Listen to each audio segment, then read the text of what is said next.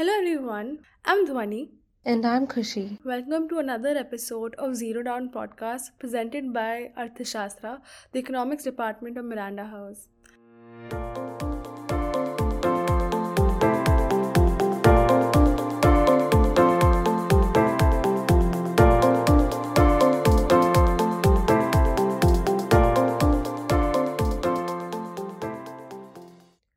On March 14th, Elon Musk bought slightly more than 9% of Twitter, making him the public company's largest outside shareholder and therefore kicking off a saga of corporate drama worthy of the HBO show Succession, inciting discussions of hostile takeovers, proxy battles, and board replacements to just push the deal through.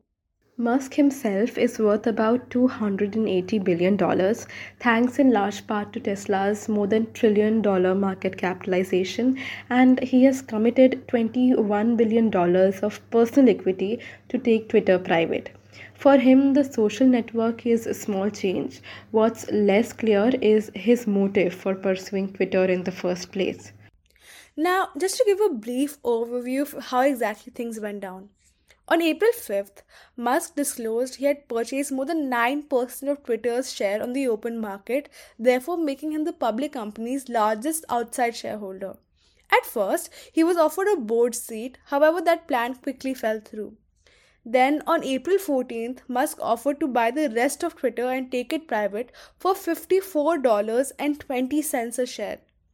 This offer valued the company at around $44 billion, which was well above its concurrent market capitalization. This was followed by a letter sent to Twitter from Musk stating that Twitter would need to be transformed to a private company or else he would leave. However, eventually on April 25th, Twitter's board publicly and unanimously accepted Musk's buyout offer. Talking about the legal trouble involved in the Twitter buyout, on May 13th, Musk tweeted that he was putting the deal to acquire Twitter temporarily on hold, pending additional information about the volume of fake and spam accounts on the platform. And that is despite regular disclosures by Twitter stretching back years featuring its estimates that less than 5% of the accounts on the site were fraudulent. However, unable to come to an agreement over the bots issue, Twitter ultimately ended up suing Musk in Delaware court to enforce the $44 billion deal while claiming that Musk conduct confirmed that he wanted to escape the binding contract that he freely signed and to damage Twitter in the process. As the trial approaches and the markets increasingly predict a verdict in favor of Twitter, Musk said that he will resubmit his bid to acquire the company for $54.20 if Twitter agreed to head off a trial. Now, coming to why did Twitter even decide to sell?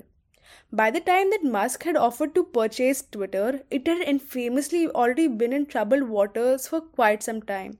It has failed to keep pace with its competitors such as Facebook and TikTok, and its updates and new features have arrived only intermittently and confusingly, often angering its users.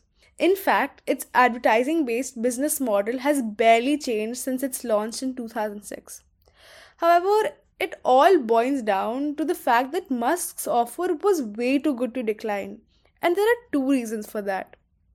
One is that $44 billion is indeed a good price for Twitter. It is significantly more than the $28 billion Microsoft paid for LinkedIn, and LinkedIn, in the opinion of business critics, had a more viable business model. It is also much more than what Facebook paid for Instagram or WhatsApp. When Musk offered to buy 100% stake in Twitter for 44 billion, it was much higher than Twitter's market cap of around 39 billion. And this 39 billion is actually on the higher side of Twitter's market cap when seen in the context of its business performance in the last 5 years. Significantly, Twitter's stock price has seen a downward trend for the past year or so, ever since founder and former CEO Jack Dorsey's exit in November 2021. In fact, Twitter's stock price hit a 52-week low of $31.30 on February 24th last year, and it has shown no sign of recovering or going on an upward trend as well. In particular, with Dorsey out, investors seem to be hesitant in showing faith in Parag Agrawal. So, when Musk offered to pay $54.20 per share for Twitter, it was likely seen as a good exit option by Twitter management. And the second reason seems to be the future of Twitter and what Musk could have done to it if Twitter decided to fight off the hostile takeover. Musk, in his offer letter to Twitter chairman Brett Taylor on April 14th, said that he would need to reconsider his position as a shareholder if the board chose to decline his offer. In other words, Musk straight up threatened that he would be selling his Twitter stock if his bid to acquire the company fails. Now, Musk at that time owned a little over 9% of the Twitter stock. Selling this much stock would have resulted in Twitter's share price taking a beating in the open market. It is safe to assume, therefore, that Twitter would have lost a lot of market cap in that case and its value would have gone down even further. Even though Musk's offer on buying Twitter has finally gone through, his intentions behind actually buying Twitter still remain unclear. On the surface, Musk has claimed that the main reason he bought Twitter was to promote free and open speech on the service, which he said he sees as an essential place for sharing viewpoints. However, it's also important to note how the acquisition of Twitter plays into Musk's grander vision of creating a super app for Western market called X, modeled after WeChat, which is owned and operated by a Chinese technology giant called Tencent. In China, WeChat is used by more than 1 billion people as an all in one social media, instant messaging, and mobile payment app. Used to order food, hail cabs, and find news, it is sewn into the fabric of daily life. Musk has said that if a similar app were used by enough people worldwide to communicate, it could establish a payment system as well. Musk has not publicly offered a plan or timeline for X, but he said that despite not being necessary to create X, Twitter probably accelerates X by 3 to 5 years. Verifying users' identities might be the first step for Musk to turn Twitter into X, the super app. However, it is also important to note that Musk's grand plan to turn Twitter into the super app by integrating speech, communication, and money into one app will also likely face resistance from politicians and antitrust regulators in the US, where there are growing concerns about needing to rein in tech giants that already dominate the market. Now, discussing the impact that this takeover has had on Twitter's employees. Soon after taking control, Musk swiftly fired several top executives, including CEO Parag Agrawal, CFO Ned Segal, and Vijay Gade, the head of legal policy, trust, and safety, and essentially all the people that were familiar with the matter. Musk had previously also told prospective partners that he would cut nearly 75% of Twitter's workforce. However, he soon realized that the layoffs at that scale could have immediate impacts on the site's users and features, prompting him to lay off only a smaller proportion of the workforce instead. Reports about his plans for deep cuts were met with anger and mass resignations inside the company. This Twitter buyout also affected the Twitter Blue. At the forefront of Elon Musk's proposed changes for Twitter has been the notion of Twitter Blue. The new Twitter Blue lets you pay $7.99 per month for a blue verification check mark next to your name. However, this change has been controversial, mostly because it renders meaningless the original purpose of the blue checks and verification. When Musk first attempted to release his take on Twitter Blue, things did not go as planned. This was mostly due to the fact that Twitter Blue didn't have any real way to verify the identities of the accounts signing up for it, and Twitter was soon flooded with fake tweets from seemingly real, verified accounts with blue check marks, forcing them to roll back their initial launch.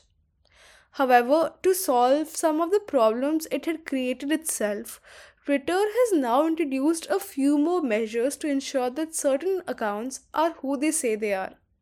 This seems to slowly but surely be expanding, with some profiles now festooned with assorted colors of checkmarks, profile photos of differing shapes, and various badges, icons, and labels. Now, talking about how this buyout has impacted Twitter itself, Musk's takeover of Twitter and making it private means that Twitter's stocks no longer trade on New York Stock Exchange. Last year, Twitter owed about $51 million in interest on its debt.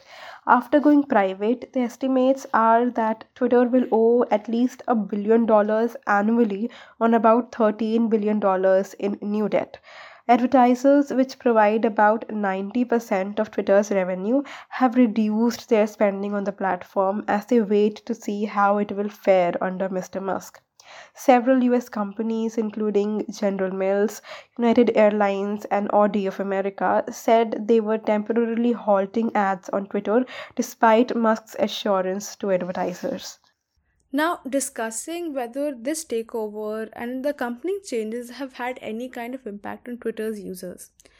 Now, although Twitter has technically seen a percentage of hike in its usage, it can be essentially be attributed to the fact that Twitter has been a constant in the news headlines worldwide, plus compounded with Elon Musk's immense popularity and cult following.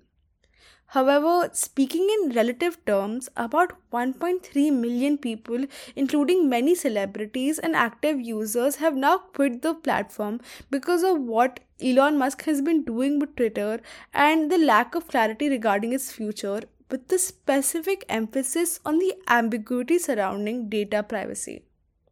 Now, talking about how this buyout has impacted data privacy, along with claiming that he wants to enhance the platform with new features, Elon wants to authenticate all real humans.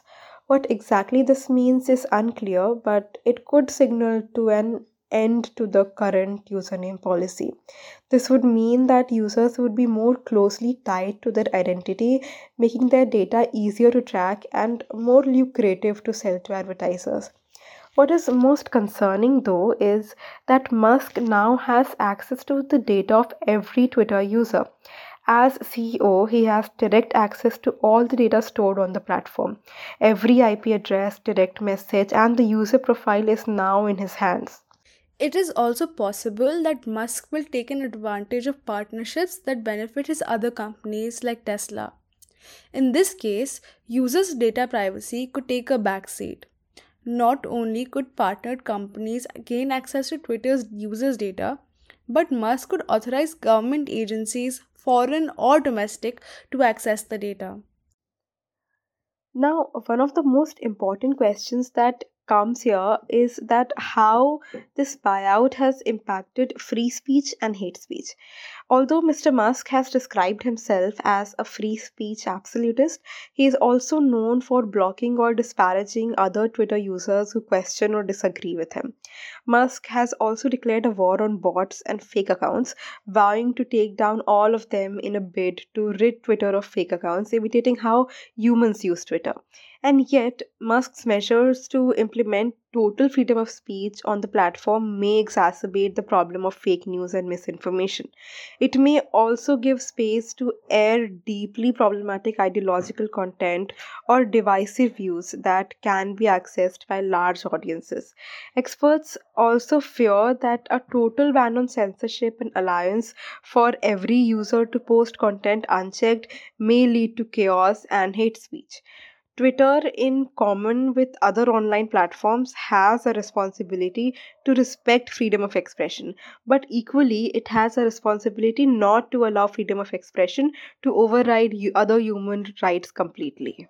Twitter, again like most other social media platforms, has long been linked to overt expressions of racism and misogyny, with a flood of racist tweets even surfacing after Musk closed his deal.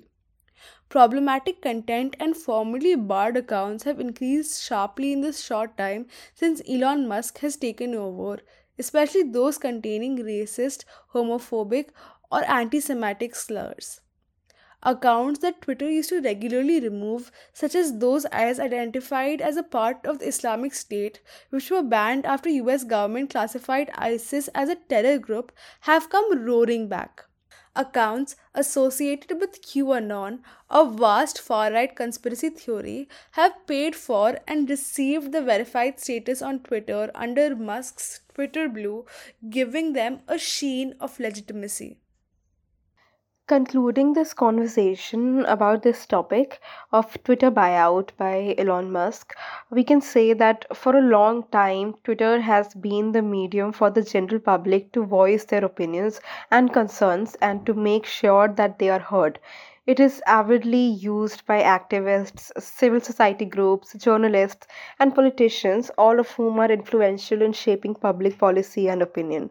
The platform has also proved crucial for those organizing protests in places like India, Nigeria, and Argentina, and has provided an avenue for those living in highly controlled societies like Saudi Arabia to voice criticism of their governments.